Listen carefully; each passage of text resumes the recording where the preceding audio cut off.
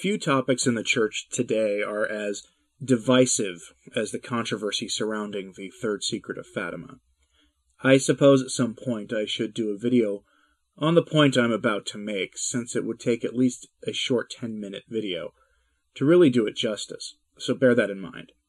The Third Secret of Fatima was never fully revealed. Yes, in 2000 we received from the Vatican a text purporting to be the Third Secret, but numerous investigators of various viewpoints on this have all agreed that what we were shown and what was revealed was only a partial text, not the full secret. And the interpretation of the text we received has been frankly laughed off as pure propaganda.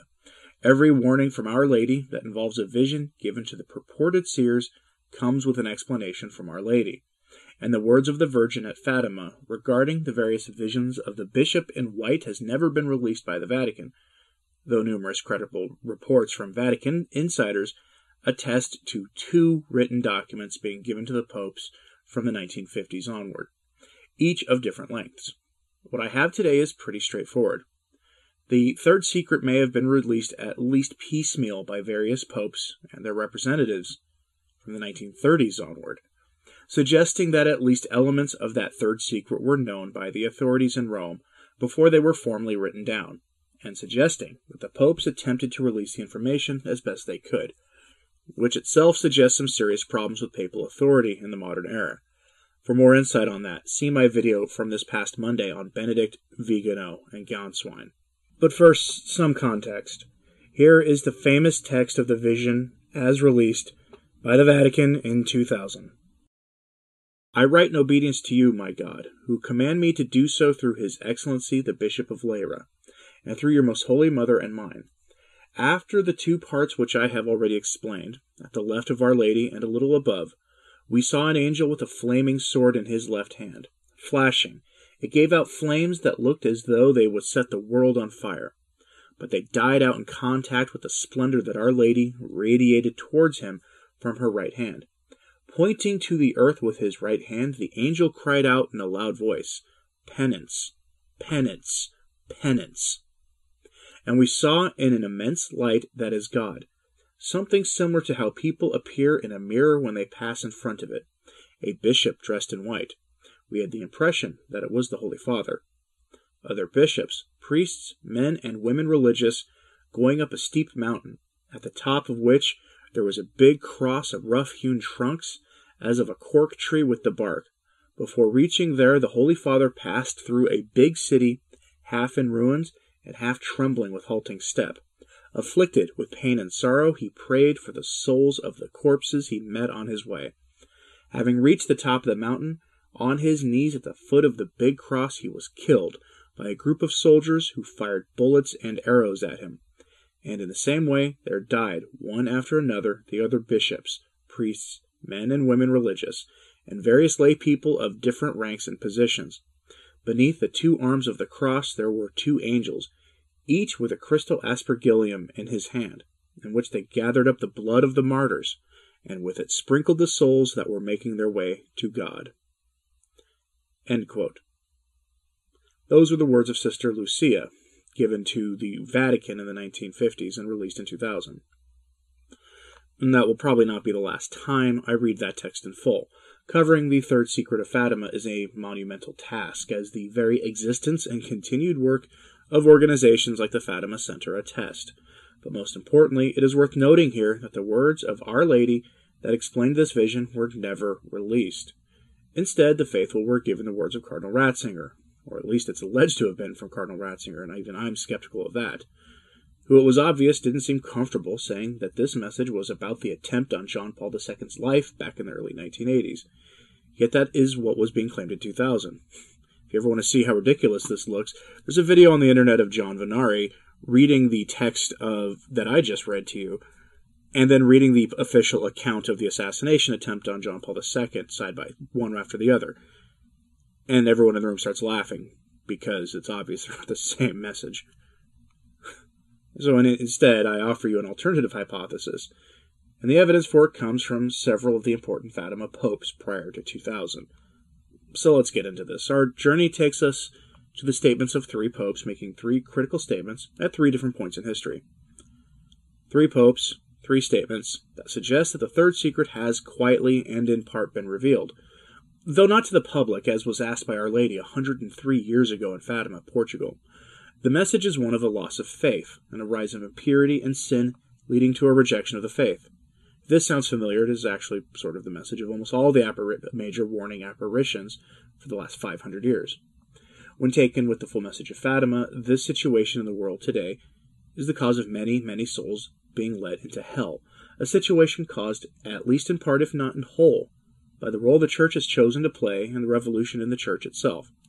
This message is extraordinary, and if I am right, then at least three popes have attempted to warn about it, but did not release the secret verbatim, as requested by Our Lady all those years ago. But here are the statements by the three different popes in history. The first is the famous statement by future Pius XII, then Cardinal Eugenio Pacelli, in 1933. His statements were made in a letter to his friend, Count Enrico Pietro Galeazzi. At the time, Cardinal Pacelli served as the Secretary of State under Pius XI, and as such was one who would have had access to Sister Lucia of Fatima, and any correspondence between her and Pius XI. However, for context, it is worth noting that the mysterious third secret was not formally written down by Sister Lucia for another 11 years, in 1944, so Pacelli's knowledge of the secret would have been based on conversations he had with Sister Lucia and the local ordinary of the diocese that Fatima is located within. But enough of that. These are the words of Pius XII to Count Galeazzi. Suppose, dear friend, that communism is the most visible among the organs of subversion against the Church and the tradition of divine revelation. Thus we will witness the invasion of everything that is spiritual: philosophy, science, law, teaching, the arts, the media, literature, theater, and religion.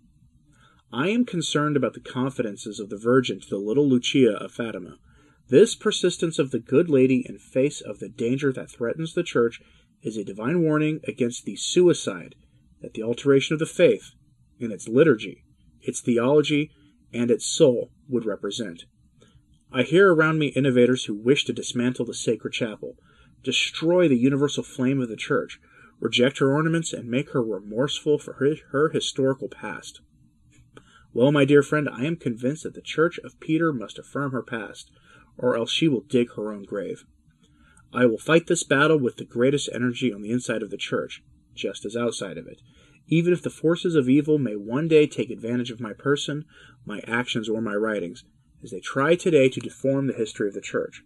All human heresies which alter the Word of God are so that a greater light might appear. These underdeveloped peoples will save the Church, Eminence. A day will come when the civilized world will deny its God, when the Church will doubt, as Peter doubted. She will be tempted to believe that man has become God, that his only Son is a symbol, a philosophy like so many others. And in churches, Christians will search for the red lamp where Jesus awaits them, like the sinful woman crying out before the empty tomb. Where have they taken him? Then priests will rise up from Africa, from Asia, from America, formed here in this seminary of the missions, who will say and who will proclaim that the bread of life is not ordinary bread, that the mother of God, man, is not a mother like others. And they will be cut to pieces to testify that Christianity is not a religion like others, since her head is the Son of God, and the Church is his Church. End quote.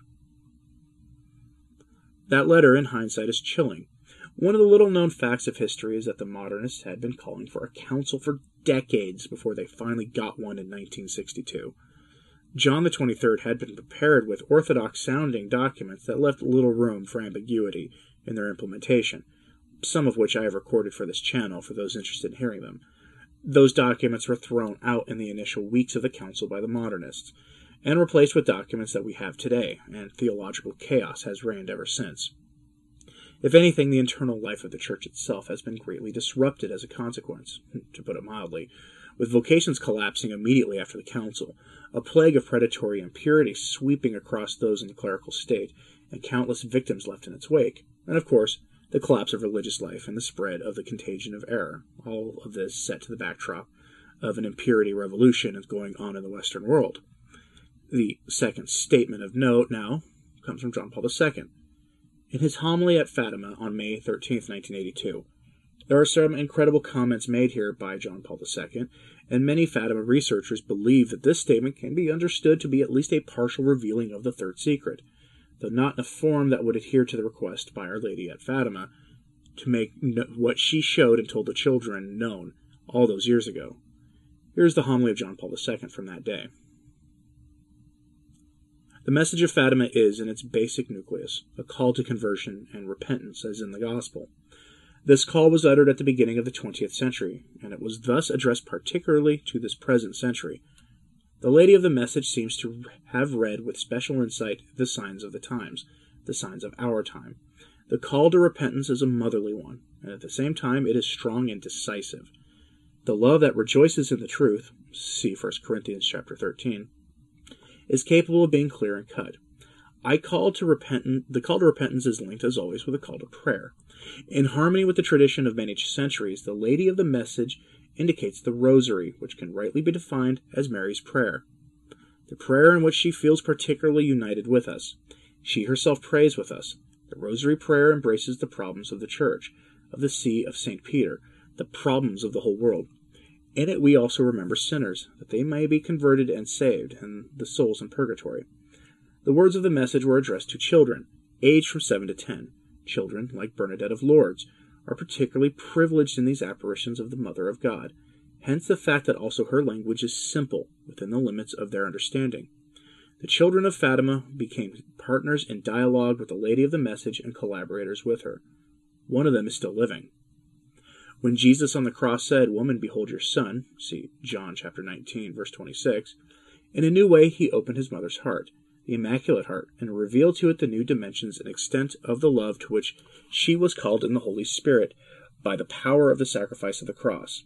In the words of Fatima, we seem to find this dimension of motherly love, whose range covers the whole of man's path towards God, the path that leads through this world and that goes through purgatory, beyond this world. The solicitude of the Mother of the Savior is solicitude for the work of salvation, the work of her Son. It is solicitude for the salvation, the eternal salvation of all. Now that 65 years have passed since that 13th May 1917, it is difficult to fail to notice how the range of the salvific love of the Mother embraces, in a particular way, our century. In the light of Mother's love, we understand that the whole message of the Lady of Fatima, the greatest obstacle to man's journey towards God is sin, perseverance in sin, and finally, denial of God. The deliberate blotting out of God from the world of human thought, the detachment from Him of the whole man's earthly activity, the rejection of God by man. In reality, the eternal salvation of man is only in God. Man's rejection of God, if it becomes definitive, leads logically to God's rejection of man. See Matthew chapter 7, verse 23, and chapter 10, verse 33. To damnation. Can the Mother, who with all the force of the love that she fosters in the Holy Spirit desire everyone's salvation, keep silent on what undermines the very basis of their salvation?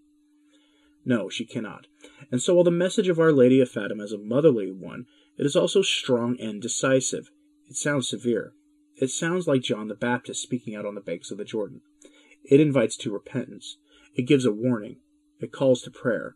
It recommends the Rosary. The message is addressed to every human being. The love of the Savior's Mother reaches every place touched by the work of salvation. Her care extends to every individual of our time, and to all the societies and nations and peoples. Societies menaced by apostasy, threatened by moral degradation.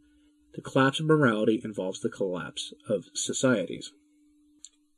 Prior to this, in November of 1980, John Paul II spoke to a group of German Catholics in Fulda, Germany.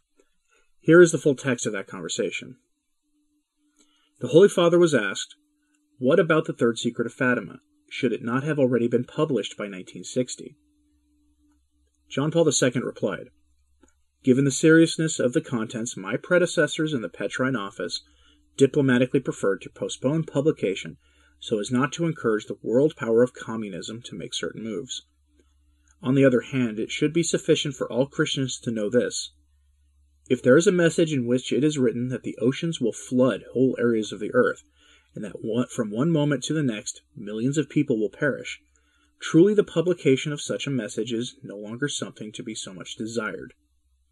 The Pope continued, "Many wish to know simply from curiosity, and a taste for the sensational, but they forget that knowledge also implies responsibility. They only seek the satisfaction of their curiosity, and that is dangerous, if at the same time they are not disposed to do something, and if they are convinced that it is impossible to do anything against evil." At this point, the Pope grasped a rosary and said, "Here is the remedy against this evil. Pray, pray, and ask for nothing more. Leave everything else to the Mother of God." The Holy Father was then asked, "What is going to happen to the Church?"